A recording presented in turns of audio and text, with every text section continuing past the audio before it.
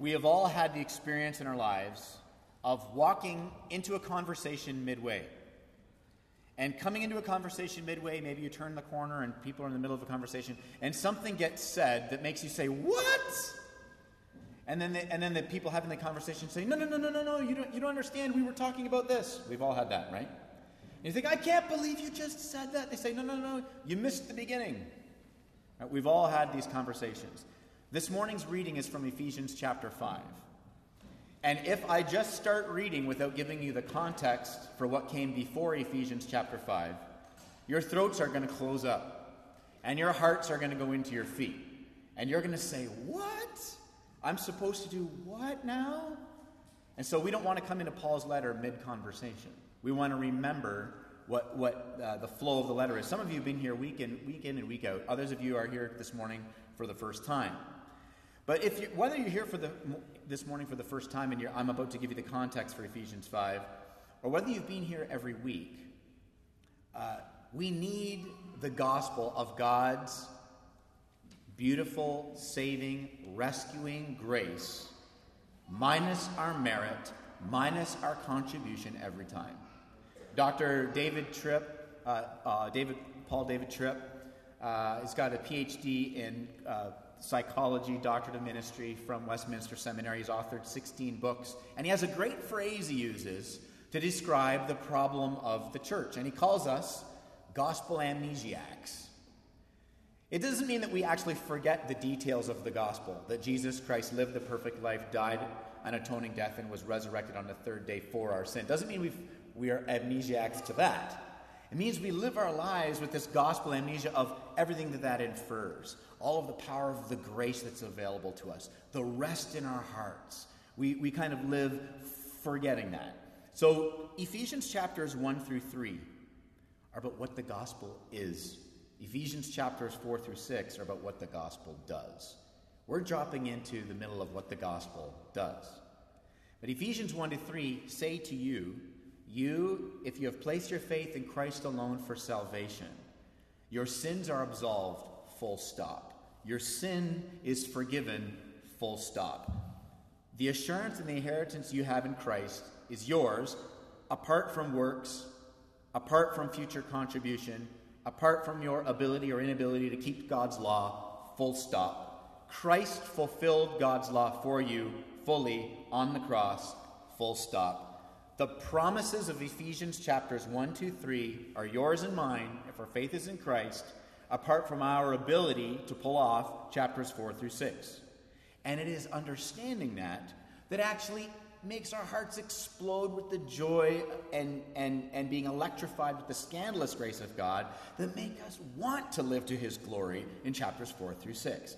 It is this beautiful grace of Christ in chapters 1 through 3 that make us want to live to the glory of the one who saved us in chapters 4 through 6. And now we come to Ephesians chapter 5.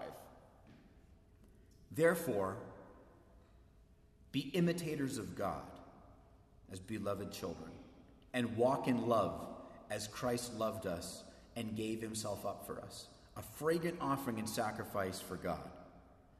But sexual immorality and all impurity or covetousness must not even be named among you, as is proper among saints.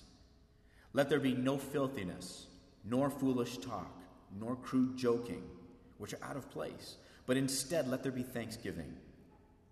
For you may be sure of this, that everyone who is sexually immoral or impure or covetous, that is an idolater, has no inheritance in the kingdom of Christ and God. Let no one deceive you with empty words. For because of these things the wrath of God comes upon the sons of disobedience. Therefore, do not become partakers with them.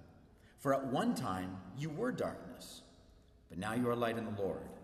Walk as children of light. For the fruit of light is found in all that is good and right and true.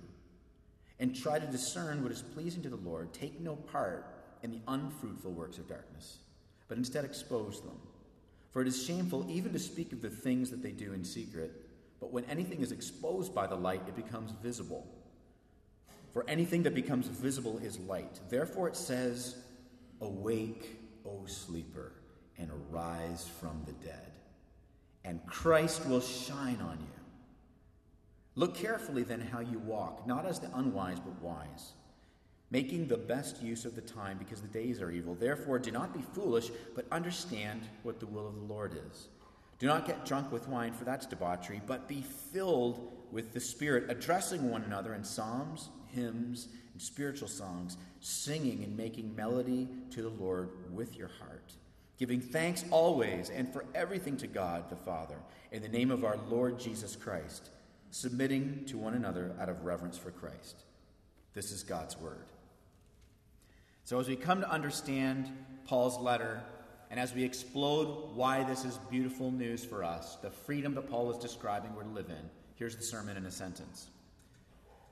Christ justified us in grace so God could be our Father. The Spirit of Christ sanctifies us in grace so that more and more we imitate our Father.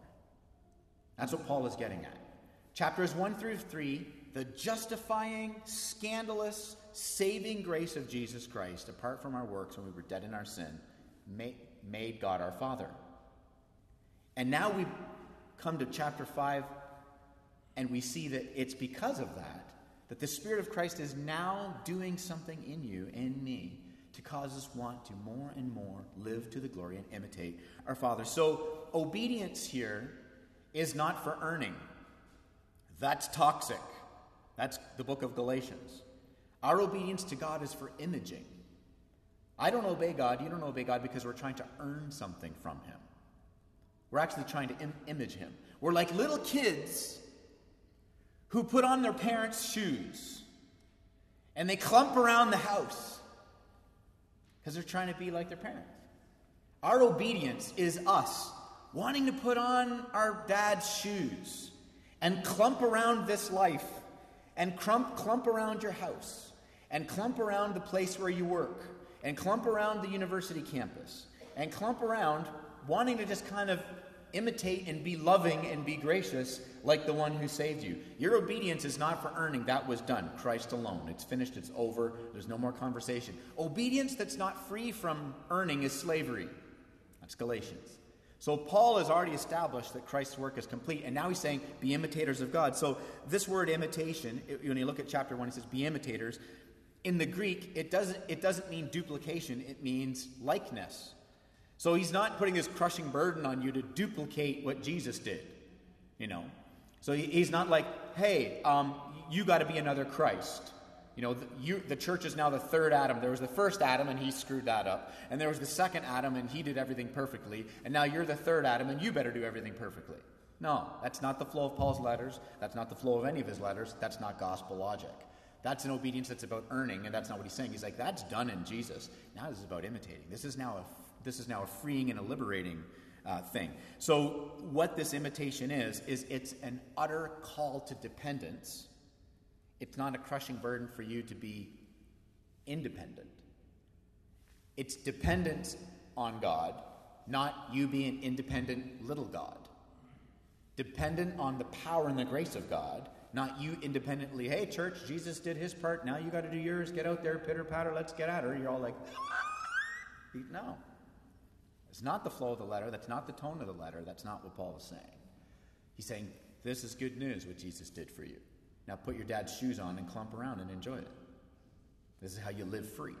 This is the picture of how you live free. So our imitation of God, our obedience to God, it's always imperfect because as Christians, we are still sinners struggling with our sin. Yet, our obedience is always increasing because united to Christ, he calls us righteous. So our obedience is always imperfect and increasing. It's always imperfect because we're sinful, but it's always increasing because in Christ we're righteous. It's both. And so we live in this glorious place of repentance and humility. The gospel gives you great confidence because you're okay before God because of what Jesus did. Confidence. But humility because you're not any better than your neighbor. You're just forgiven. And you've got good news about where that peace and that grace comes from, so that you can live through the temporality of this life without being burdened by it, because the gospel frees us in this way. And so the grace of God and the love of God and the closeness to God, that's our motive for imitating. That's what Paul's flow is here. Why would we be motivated to imitate? It's not earning. It's because of the grace. It's because of his love. So your imitation of God, your desire to say, how do I live out the truths of his law? It's not driven by guilt. It's driven by gratitude. If it was driven by guilt, it'd be because Jesus started something you have to finish. And if you're not holy enough, sanctified enough, this enough, that enough, then kind of all bets are off. So you're basically, everything you're doing is from guilt. The problem with doing things from guilt is now you loving the person next to you is not serving them because it's being motivated by you being okay with God, so it's actually self-serving. So guilt is a train wreck. It's gratitude. It's done in Jesus, therefore let's be imitators of Christ. And it's freeing.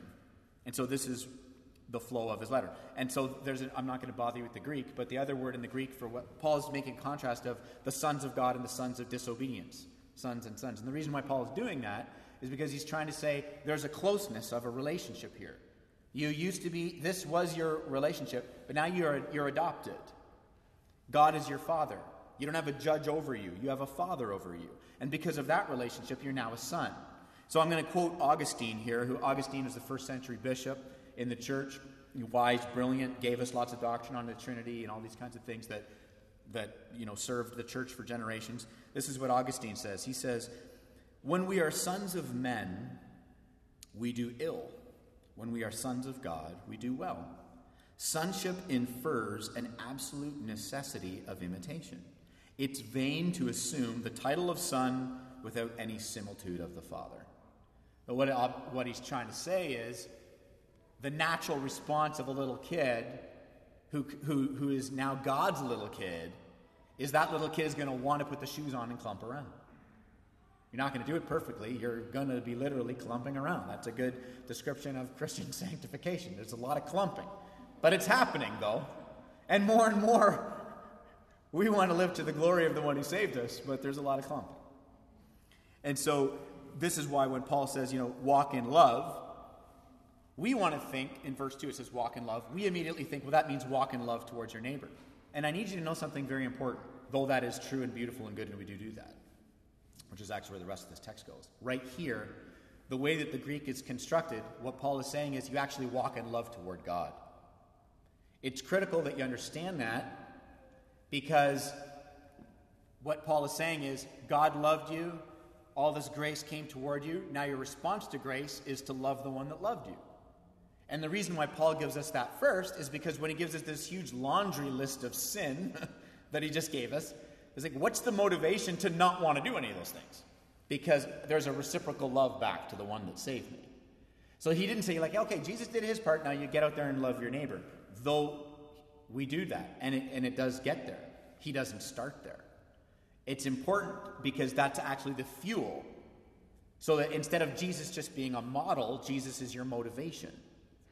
So that's why that verse is constructed that way. And so Paul's basically saying, you love him because he first loved you, right? We get that in John 4:19. And so that's what that is in love. And that's why he orders it that way. Because if he doesn't order it that way, then I'm always going to be struggling, and you and I do anyways, with our self-love, putting ourselves first. So instead of loving our neighbor, we're going to be saying, okay, whatever I have to do to make sure that I end up benefiting from this, I'll love you in that way. So that's where that big laundry list of sin came from, sexual immorality. Then he gives this huge sweeping statement. He just says, all impurity. It's like when the doctor says to you, and stay off dairy. What? It's like this massive, that's a lot of stuff. So Paul just does that. Paul does stay off dairy, right? Stay off sin. Why does he do that? Because he's like, how do you love your neighbor? What's the most loving form of caring for the one that's in your life that's next to you, your neighbor? It's to not put yourself first, which is essentially humanly impossible, which is why he says, hey, look, walk in love toward God. Just stay in this place of being thankful for the love of God in your life, and that's going to motivate something. And so this is how he structures his letter.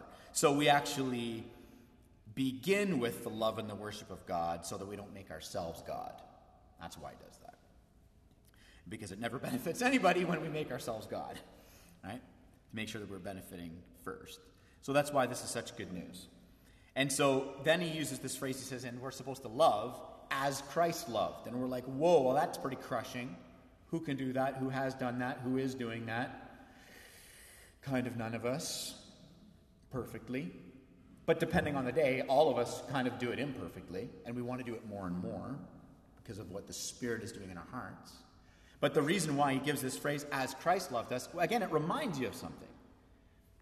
He's calling you, as a child, to love and obey and worship perfectly. It's impossible. But then he points you to Christ, God's child, if I could kind of try to use the parallel language, who did obey and love the Father perfectly.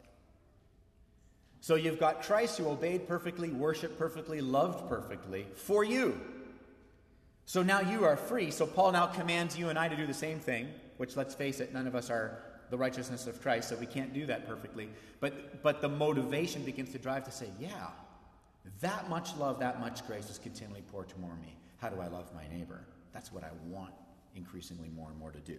So he gives us the flow of this letter in this way. So that way, Christ's love and grace is not simply a model that instructs our new life. It's the motive that's propelling our new life. This is what he gives us. And that's why Ephesians doesn't start out in chapter 5 and verse 1. Can you imagine if there weren't 4 chapters of God's grace toward you before this? What if the letter to Ephesus just started with, imitate God? Okay. I'm done. I'm dead. Right. That would be what it was. But that's not it. So Paul doesn't start with Christ as an example of how not to sin. He starts with Christ as the one who absolved your sin. 3 chapters of your sins are absolved. Done. Grace. Now, in response to that great grace, love the one who poured it out on you. And then that's going to manifesting day to day like loving our neighbor. This is what's going on. This is this great grace. As our love for God increases, our hatred for our sin increases. As our love for God increases, our desire to want to sin decreases. That's the flow. This is how he's encouraging us. This is why it's good news. He's not just putting it on you like, hey, change yourself, change your own heart. You can't do that. And so that's why Paul gives us those 2 prayers earlier in Ephesians. So in verse 3, let's just touch on these things quickly. He says, look, sexual immorality, all impurity, covetousness. He says, look, don't let these things be named among you. Why would he do that? So I'm going to touch on this briefly. Sexuality is the conversation of our age. So I'm going to touch on it, but I'm not going to make the whole rest of the sermon about it, because Paul says it in the same breath with covetousness. Right? He did. So let's just take a minute. What's the common denominator of sexual immorality? Because Paul just goes like this. He just drops it. He says, sexual immorality, and he uses this phrase, all impurity, and he says, covetousness. Don't go there. Why would he say that?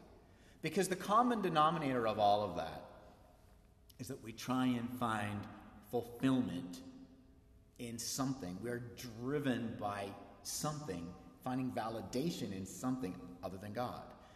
The common denominator of all those things is, how do I get what I need to get in such a way that I benefit at everybody else's expense? That's covetousness, that's impurity, and that's sexual immorality, like in all forms.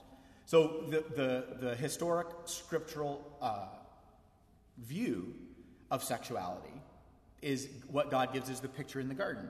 So you find that's what Paul wrote in the letter to Rome. He wrote that in Corinth. And then when Jesus talks about marriage in Matthew 19, they all go back to the garden. You've got a man and a woman in this covenant relationship, covenant committed relationship for life. And then sex lives there.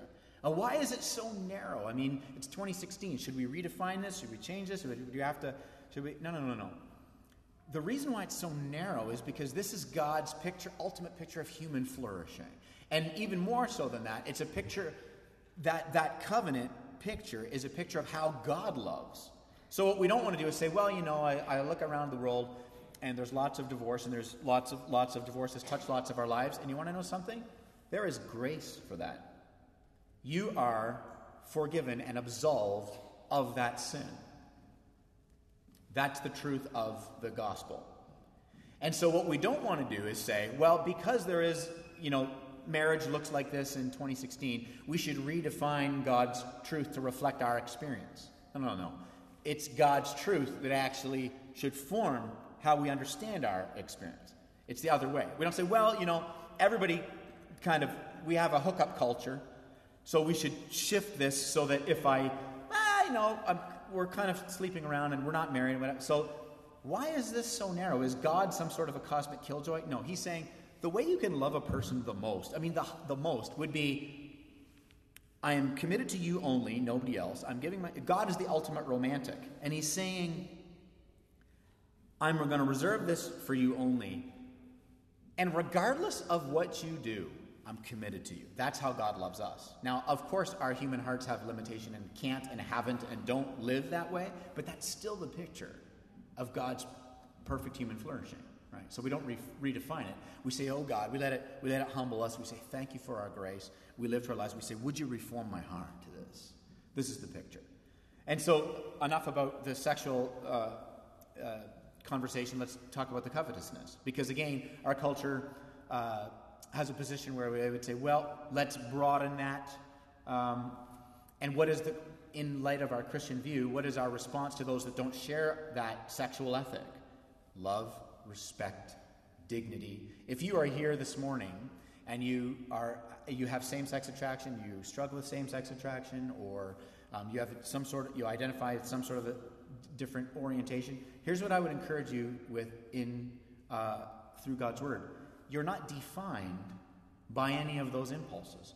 You're bigger, more beautiful, more complex than a sexual impulse, heterosexual or homosexual or any other. You're bigger than that. The culture says, well, this actually defines you. But God's Word says it doesn't define you any more than covetousness would define somebody, because it's in the same breath, right? So you don't say, I self-identify as a covetous person, or I self-identify as a heterosexual, because it's broader, bigger, more beautiful. So what Paul is doing here is he's just saying all forms outside of what God would give is going to lead you to a place that does not lead to flourishing in your heart, your soul, your spirit. So on the covetous side, covetousness is nothing more than all of us living our lives driven by the created and needing the created to fulfill us. Needing something, that next thing. That next outfit, those next shoes, that next business deal, the next car, the next house, the next. Just in a constant, perpetual state of being dissatisfied, discontent. So I'm now coveting because I am disillusioned with what I have, because I've set up little gods and they're disappointing me. I've set up many messiahs and they can't deliver me. I've set up all these little self-salvation projects, and they all keep falling and crumbling, so I need the next one. So Paul just puts this all together, and he's not guilt-tripping Ephesus, and I'm not guilt-tripping you. He's saying that kind of bondage Christ has freed you from. And now in order to enjoy your freedom, that freedom, that clarity of your soul, where you can just love your neighbor and be content and have true rest, it only comes in Christ alone. Because any other mini Messiah is going to drive us back in whatever form. That's why he uses that middle phrase, all impurity, right? He doesn't even define it. He says, you know what it is. Like I could say to KW Redeemer, you know what it is. You don't need me to do a 40-minute dissertation on sin so you can walk out of here, on your knees. I am preaching God's law unapologetically because God's law breaks the legs of the sheep. But guess what? There's good news. All of us walk out of here on the shoulders of the shepherd. Amen. And so we need God's law for us to go, yeah, you know what? My heart can orient in such a way that I'm trusting in all this stuff. But you know what? Christ has done it all. So Paul is calling them to say, hey, look, God already saved you out of this. And now you get to enjoy living to the glory of his freedom apart from that. And so we don't want to consider anything that Paul is saying now. It's like, well, we should redefine it as 2016. It was just as offensive the day he wrote this. Have you studied ancient Greece? Never mind ancient Greece. Greece today, Susan and I were there celebrating our 20th. They have keychains with some very interesting paraphernalia attached to those keychains. That's all I'm going to say. Don't go home and Google that. Because the images will not be good. But the day Paul wrote this, Ephesus was like, what? So it's not like, don't have some sort of in the words of C.S. Lewis, chronological snobbery.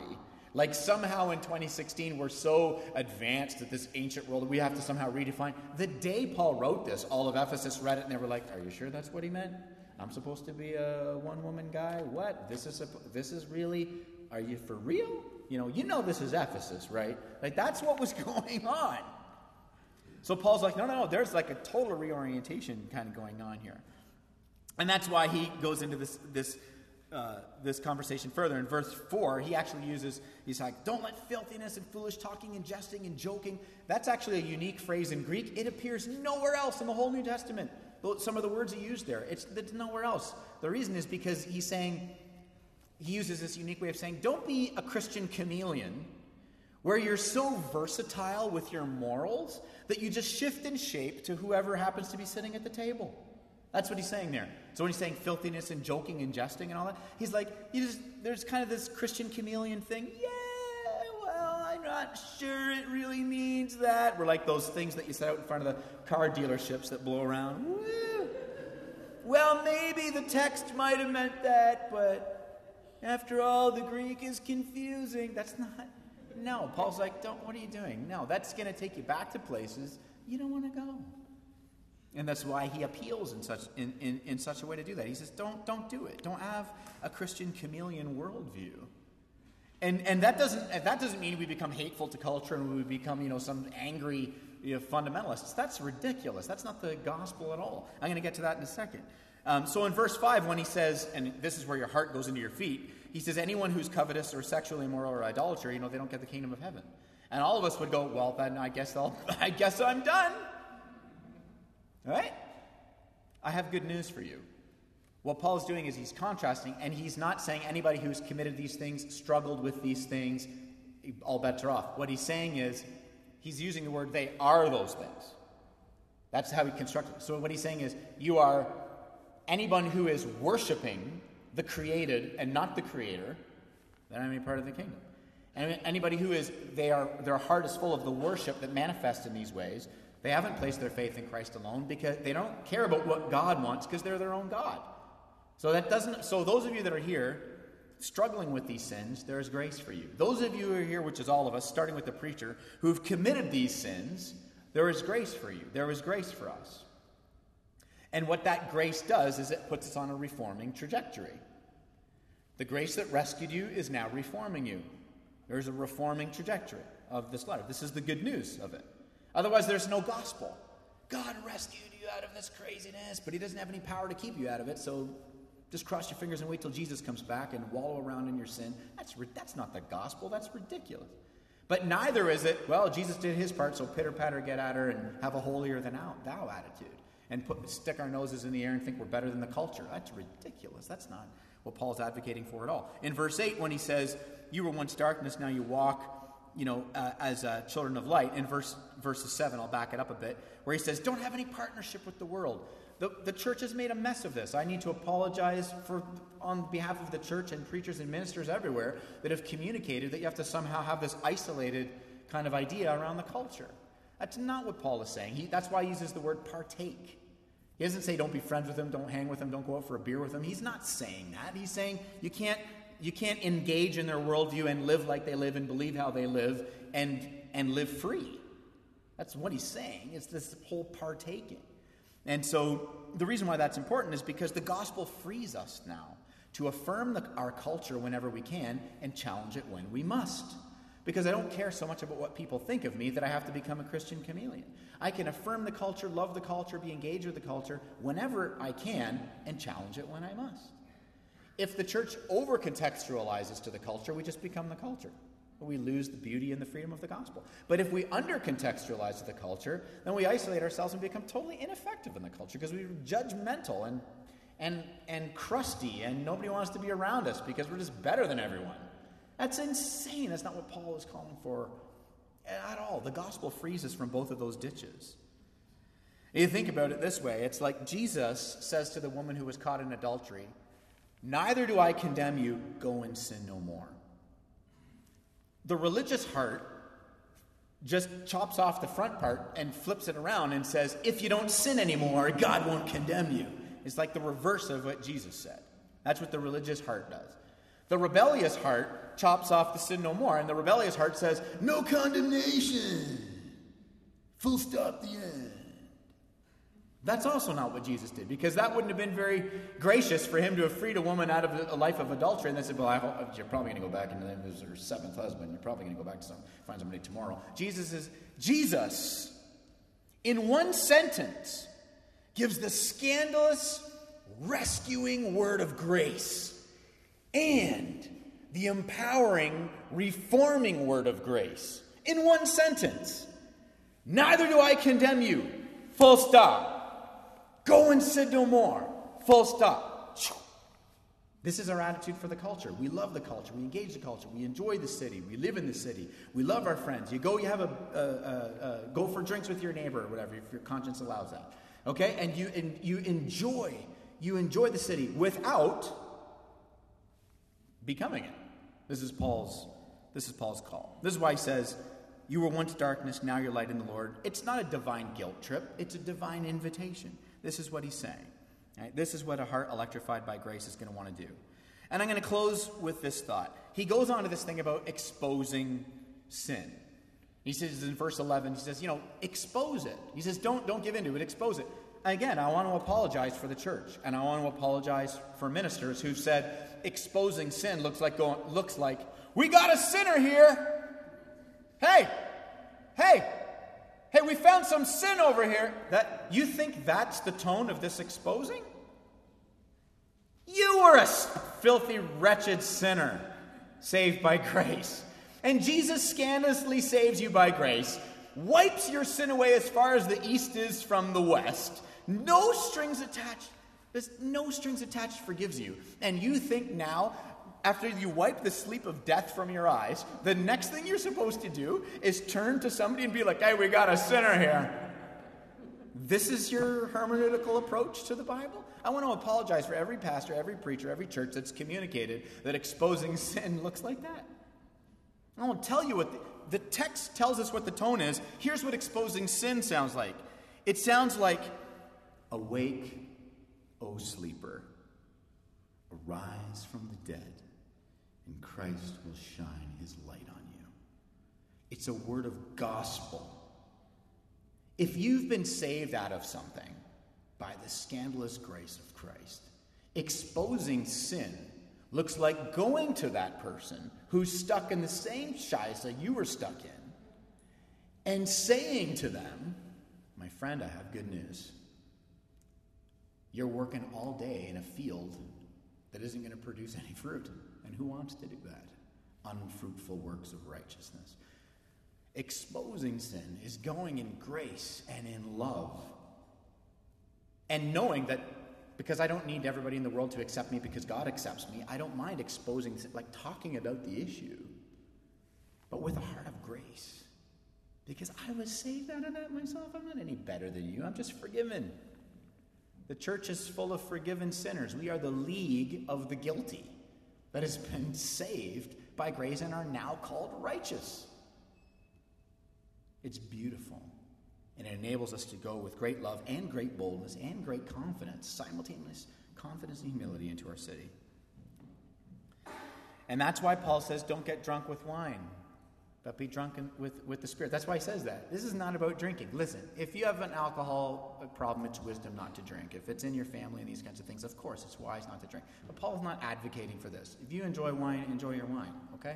If that bothers you and you're Baptist, I'm sorry. Well, not really. I'm not sorry. Okay? But it's just, if you have a problem with alcohol, stay away from it. It's unhelpful. But that's not Paul's point. That's not his point at all. It's not even close. What he's saying is, hey, Ephesus, you guys had a bunch of drinking songs. Well, I've got a new drinking song for you. And the new drinking song is, your sins have been forgiven. You are justified. You belong to Christ. Now live to the glory of the one who saved you. That's your drinking song. I'm going to close this sermon in 30 seconds, and we're going to have a drinking song. We're going to grab the cup, and we're going to drink to the glory of the one who saved us, to the one who has forgiven our sin, saved us from sin and death, to give us the boldness and the hearts to love our neighbors and lovingly share that word of gospel So that word of arise and awake, O sleeper, and the light of Christ will shine upon you. That was the light that shone on you, church. That's why you're sitting here. And that's the light that God, through his great grace, not you, does his beautiful saving work in our city. Christ justified us in grace so that God could be our Father, and the Spirit of Christ is sanctifying us by grace so that more and more we imitate our Father. Let's pray.